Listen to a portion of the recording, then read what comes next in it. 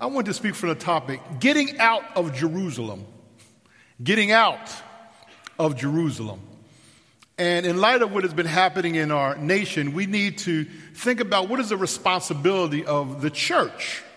What is the responsibility of the church, the body of Christ, the fellowship of the Spirit, the people of God? What is our responsibility in light of what's been going on in our nation? And as I'm 54 years old now, and I have undergone an evolution in my thinking and in my experience. And I think the church needs to undergo an evolution in its thinking and its understanding. I came from a religious background. My father was chairman of the deacon board for over 25 years, not because he wanted to hold on to power, but because he carried himself in a Christian manner, and people gave him authority. And growing up, I saw that. My father didn't force himself on folk, but he lived his life in such a way that he gained authority to speak. And that's the context I grew up in. My mother was the minister of music at our church, and my brother followed her as minister of music at the church. And my sister, we sang in the choir, and I was involved in the various activities of the church. So I was molded and shaped in the context of the church. Specifically, I was raised in the black church tradition. The black church tradition, which reminded me that it was okay to be black and Christian, because it gave me a sense of identity and it gave me a sense of self-esteem. I was also molded and shaped by the civil rights movement and Martin Luther King Jr. and the struggle for justice and equality in this country. I was also influenced by the Black Power movement and Malcolm X. Although I didn't embrace everything that stands for, but I was influenced by the critique that the Black Power movement made of the situation in America at that time. And I was also influenced by Billy Graham. So there's a variety of experiences that are on my life. And I was raised in a largely black neighborhood, Coatesville, Pennsylvania. From Coatesville? We got Coatesville people here? All right. I was raised in Coatesville, Pennsylvania, on a street called Coat Street. Coat Street, largely black, but there was an Italian woman who owned a store. An Italian woman, her name was Mary, and her sister Rosie. And I thought about that growing up. It's like, wow, they're white, and it's a largely black community. What's going on here? But you know what I learned? That Mary and Rosie didn't just come into the community and make money because they were store owners. They didn't just come into the community and made money and left. They established relationships with the community. And so Mary and Rosie knew my name. Mary and Rosie knew when I graduated from high school. Mary and Rosie always talked about and inquired about how I was doing. And they knew everybody in the neighborhood. These two Italian women, they knew everybody in the neighborhood because they established a relationship. They knew me by name. They knew my dad. They knew my mother. They took the time and probably the risk to get to know folk in the neighborhood. They weren't afraid of us. They established relationship with us. And when my father, who was a steelworker, he worked at Luke & Steel, when they went on strike and my father was hard-pressed to have money to feed us, Mary extended credit to my father so that my father could feed us. That's the kind of relationship that we need. And when Mary passed away and Rosie passed away, we were all sad. We were all sad because why? They had taken the time and took the risk of learning who we were. And when we cried, they cried. When we rejoiced, they rejoiced. That's the kind of neighborhood that I grew up in. I moved from Coat Street and we moved to Graham Avenue.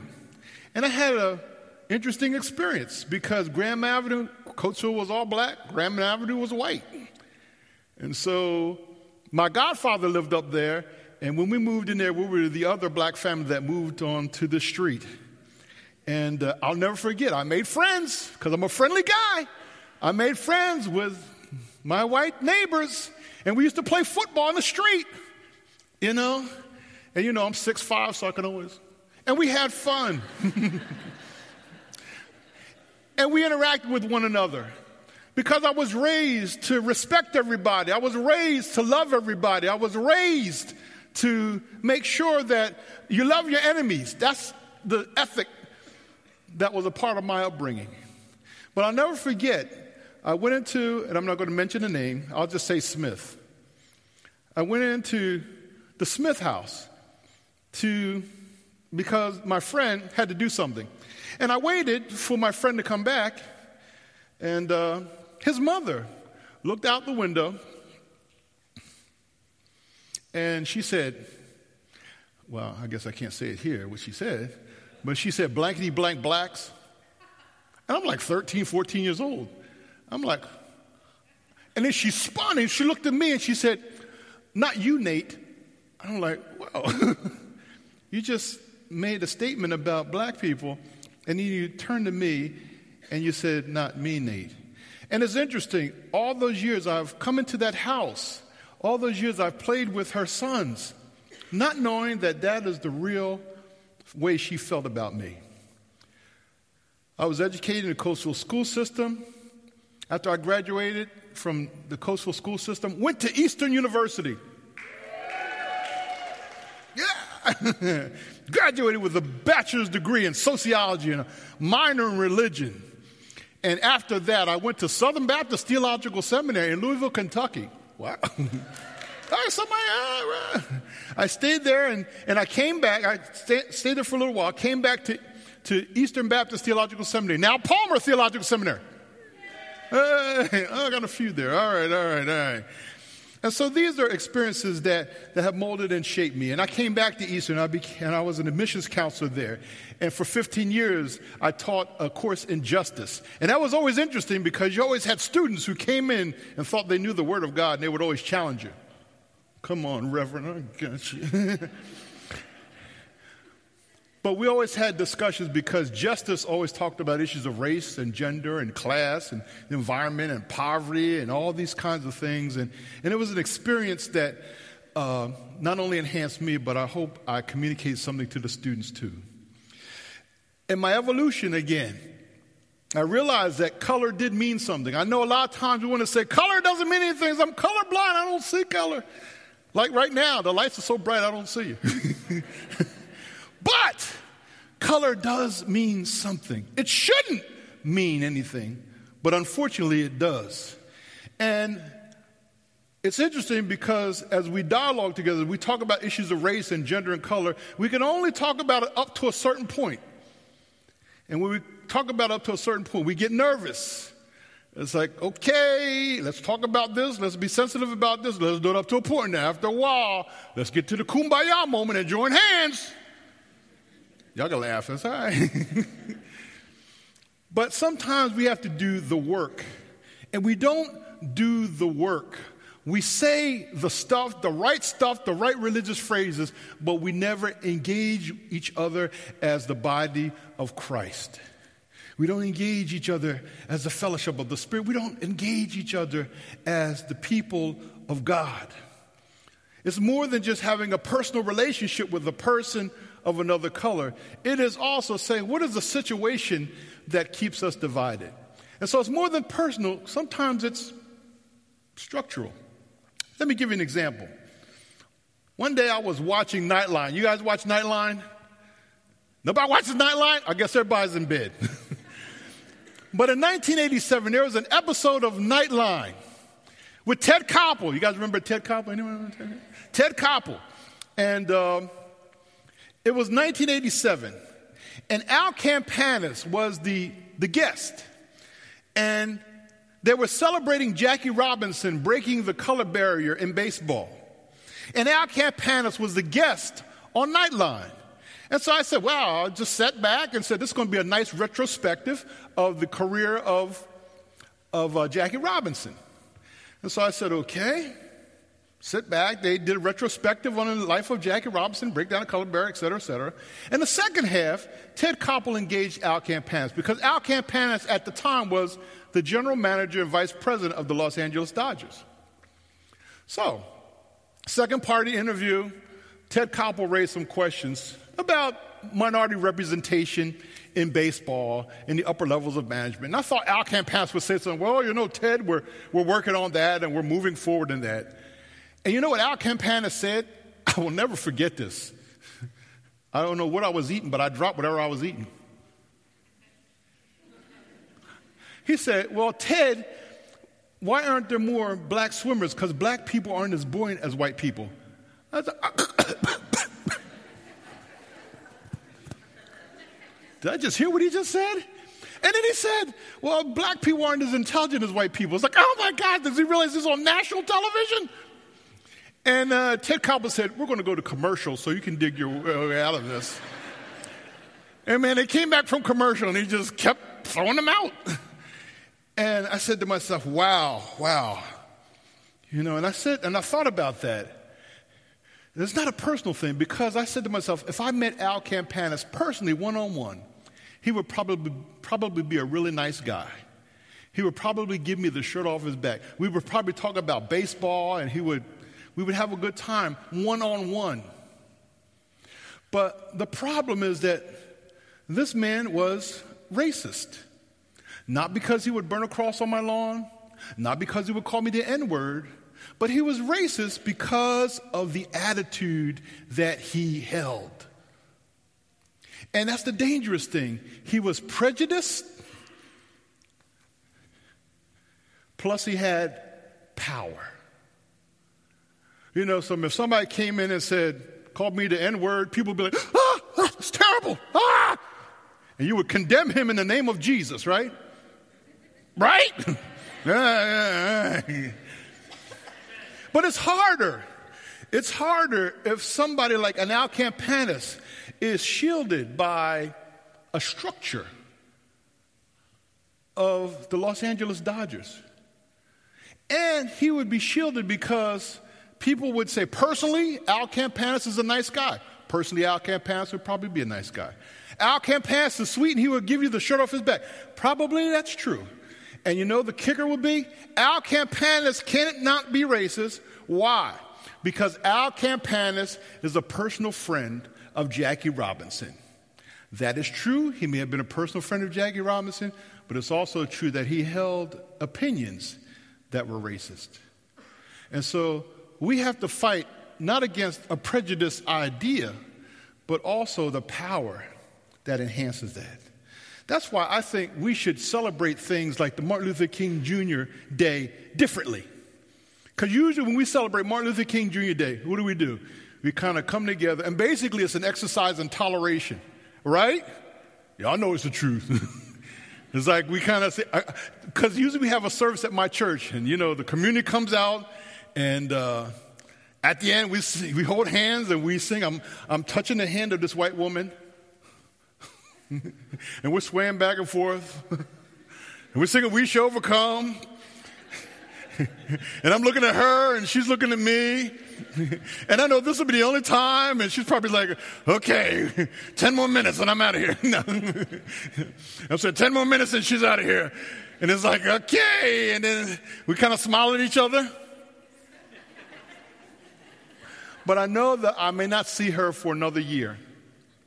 And that's bad, because she is my sister in Christ, and I am her brother in Christ.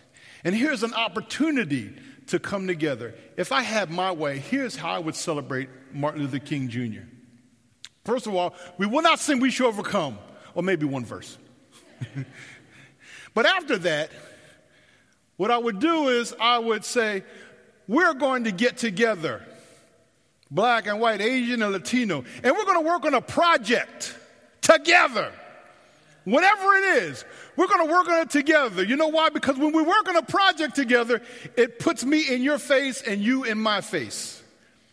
And when we work on something together, whether it's earning scholarships or building houses or doing evangelism together or whatever it is, the activity will bring us together. And so instead of looking at you askance and having assumptions about you, white people. And you're looking askance at me, he's like, 6'5" black man. Is he an angry black man? What kind of black man is he? Make these assumptions because we never talk to each other, so that's what we do is assume. But if we work together on the project, you'll talk about your children, I'll talk about my children. You come to my church, I come to your church. You share your dreams and your sadness. I share my dreams and my sadness. And by the end of the year, I know you, you know me. We're a happy family with a great big hug. Oh, okay. Sorry. Broke out into Barney. But you know what I'm saying. And we have kept the dream alive. Why? Because I have a better knowledge of you. You have a better knowledge of me. But we have to take the risk of being together, the risk of unity. How do we respond to racial barriers? I think the Bible gives us a blueprint. Acts, the 1st chapter and the 8th verse says that we need a global perspective. We don't have a global perspective. We have a narrow perspective. And Acts, the 1st chapter and the 8th verse says that we need a global perspective. We need to get out of Jerusalem. When I was growing up, Coatesville was my Jerusalem. I knew everything I needed to know. Did you go anywhere else? No, I got everything I needed in Jerusalem. And we need to get out of Jerusalem. But Jerusalem is so comfortable. Jerusalem, we're all Jewish people in Jerusalem. The Messiah is Jewish. We got Jewish food. Why would we need to go anywhere else? Because we've been called to proclaim the gospel of Jesus Christ. And the gospel of Jesus Christ means that we need to broaden our experience. Think about it. Think about the God that we serve. The God that we serve is not parochial. The God that we serve is not narrow. The God that we serve is a God that reaches beyond the comfort zone. Abraham, the father of faith.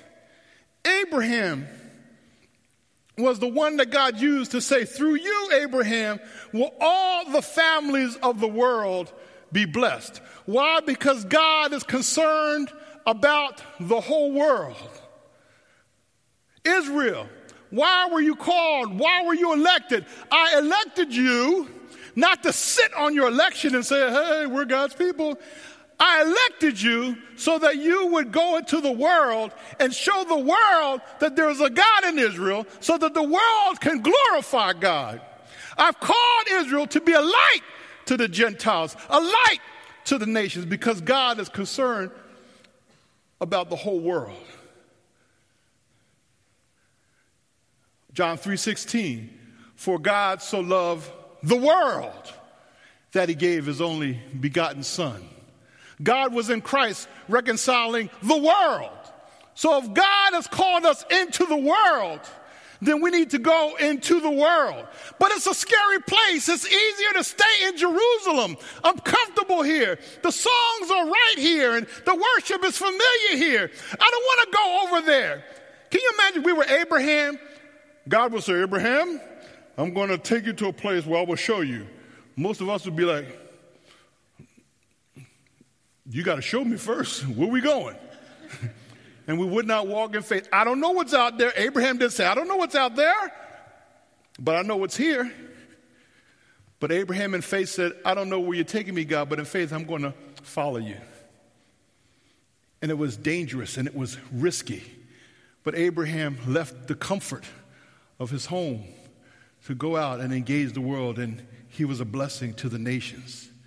I think God wants us to follow the Holy Spirit.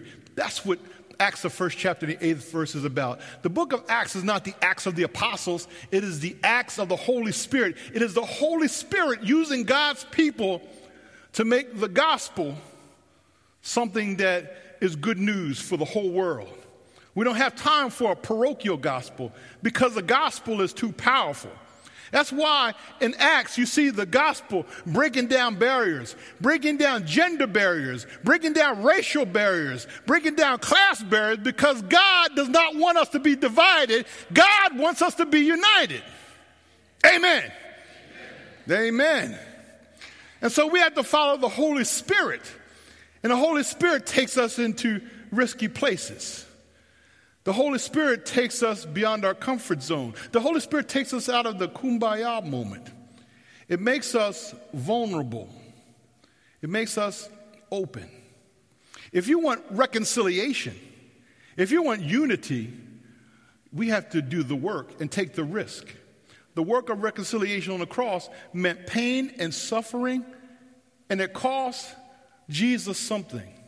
If it cost Jesus to reconcile God and humanity together, if it cost Jesus, why do we think it's not costly for us? Why do we think that we can just sit back and say things as opposed to doing things that bring us together? God has called us together, and he has asked the Holy Spirit to break down those barriers so that we can come together. Think about when Jesus was baptized, after Jesus' baptism, would he have a party? Oh, okay, I've been baptized. Good. But when I got baptized, it was like, celebration. But in the Bible, it says, after Jesus was baptized, the Spirit led Jesus into the wilderness. I don't go to the wilderness. I don't know what's out there, wild animals out there. But that's where the Holy Spirit takes us, into the places that are risky, to the places that we don't have control, to the places where we're uncomfortable. But in that vulnerability and in that uncomfortability, God molds us and shapes us so that we can be of better use to him. When I was at Eastern, there was a course I took. And it was a course that focused on women's issues. I said, okay, fine, women's issues, okay. I'm a pretty nice guy. So I applied for the course, and I walk into the classroom, and there was about 5 million women and like 2 guys. And it's like, and one guy just couldn't take it. So it was like me in the classroom and all these women. And they wouldn't let me off the hook. It's like my friends. It's like, hi, Sally and Phyllis, how you doing? And they're like we were friends outside, but in the classroom. And so I'm like, I'm trying to make nice with them, and they're like, and I realized, wow, usually when I'm in a classroom, the assumption is that I have the power because the instructor is male. Usually who we're reading, the authors are male. In the classroom, a large percentage is made up of males. But I find myself in a situation where I'm vulnerable. It's like, a question? Shut up! No, it wasn't that bad. Almost. I was sweating bullets, though. But I realized something. I put myself in a situation where I was vulnerable. I put myself in a situation that was scary for me. I put myself in a situation that was hard for me. But you know something? I put myself in a situation where I heard some things that I didn't hear before. Where I assumed I thought I knew certain things, but I really didn't know them until I really stopped to listen to what these women were saying. And it's only when I put myself in a vulnerable situation that I could hear differently. And I think that's one of the keys. We have to rely on the Holy Spirit to put us in situations that are risky, that make us vulnerable. Think about the incarnation. God was in Christ. If I was God, if I was Jesus, I would say, okay, I will come down to earth, but make sure I have all that I need. I'd be like, I'm ready to come down to earth, but you ain't going to touch me. But Jesus came down to earth, and he made himself vulnerable. He had all power in his hand. He was the Son of God. But in order to identify with our situation, in order to identify with our sin, he made himself vulnerable. And even to the point of death on the cross. Was it worth it, Jesus? Yes. Was it painful? Yes. Was it costly? Yes. But was it worth it? Yes.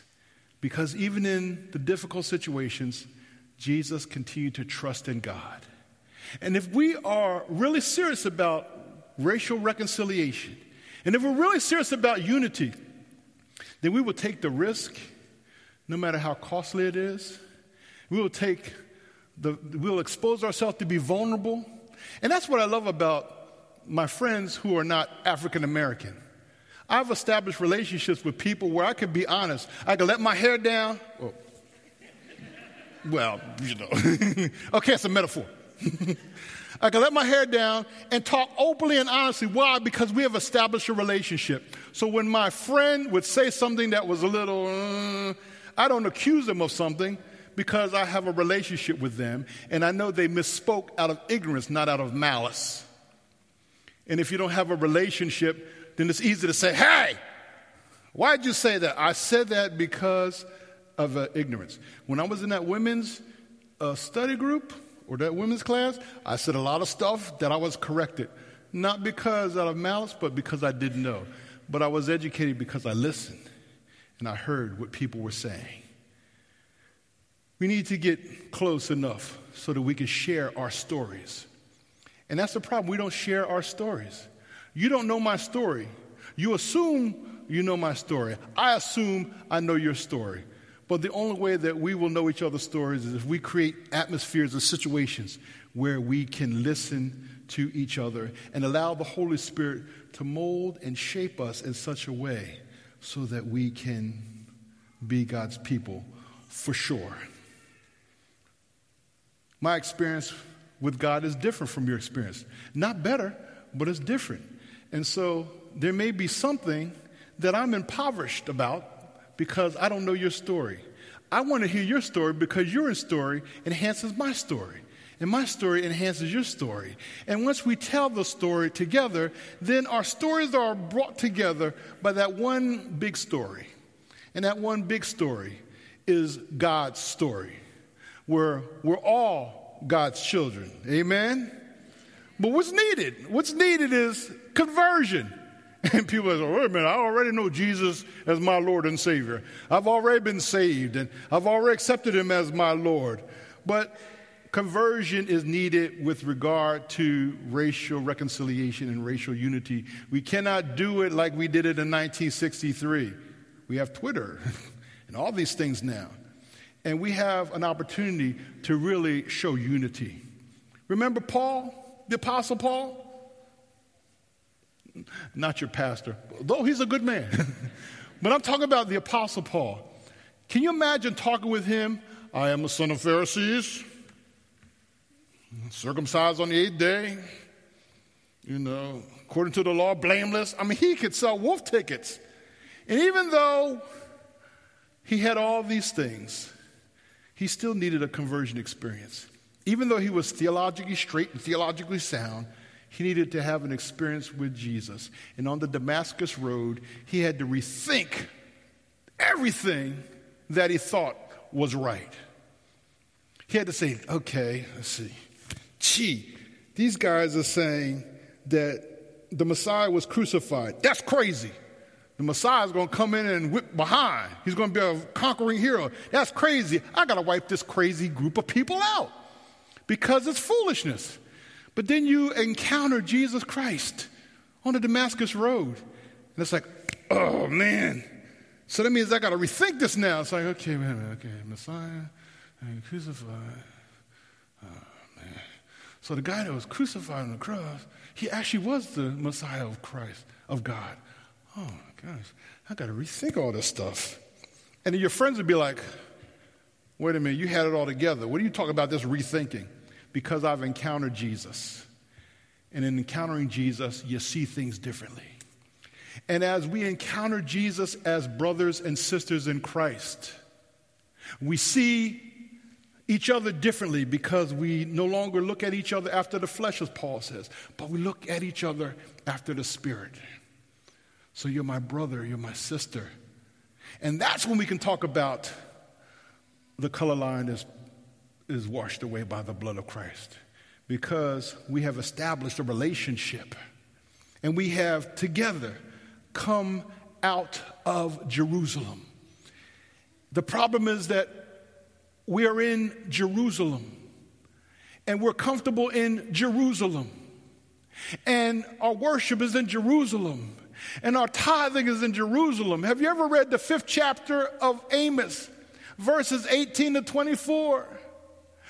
God says through Amos that I hate your worship. It's like, dang. I hate your tithes and your offerings.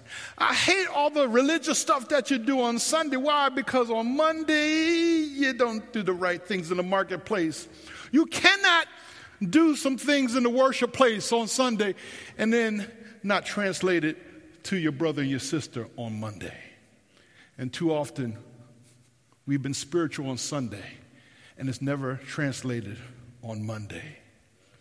You can't say that I love God, who I have not seen, and hate your brother and sister, who you see every day.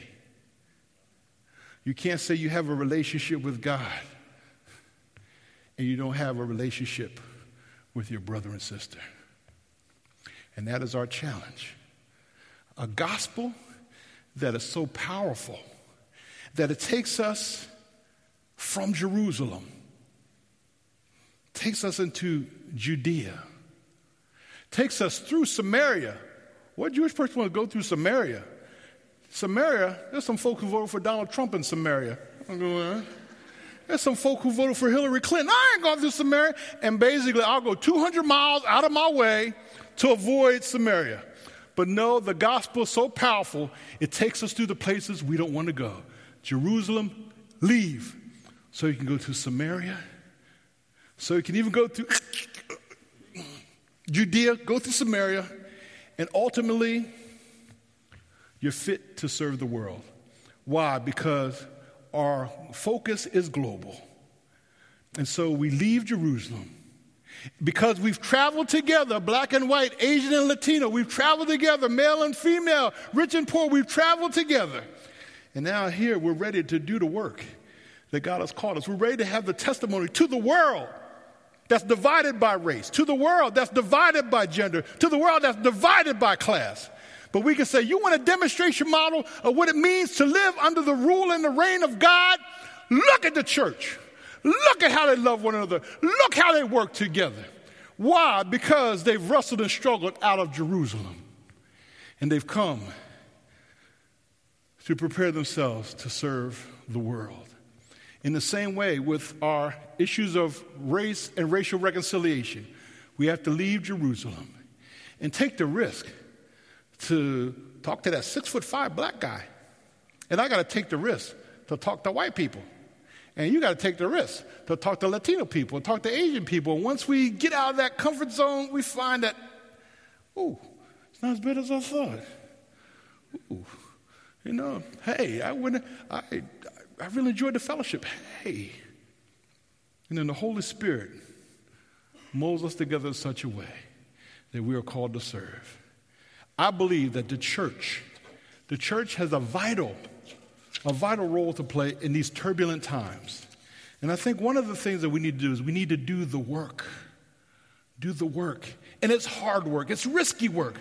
But I believe that the power of the Holy Spirit can break down barriers. I believe that we're so committed to the gospel of Jesus Christ that there's no power on earth that can separate us. I believe that if we demonstrate what the kingdom of God is all about, then we can make a statement to the world and not let the world creep in and divide us, but we unify and take the risk and have fun together and misunderstand each other and misstep. But it's okay because we're all bound together in one body in Christ, unified by, here's the powerful thing, love. Amen?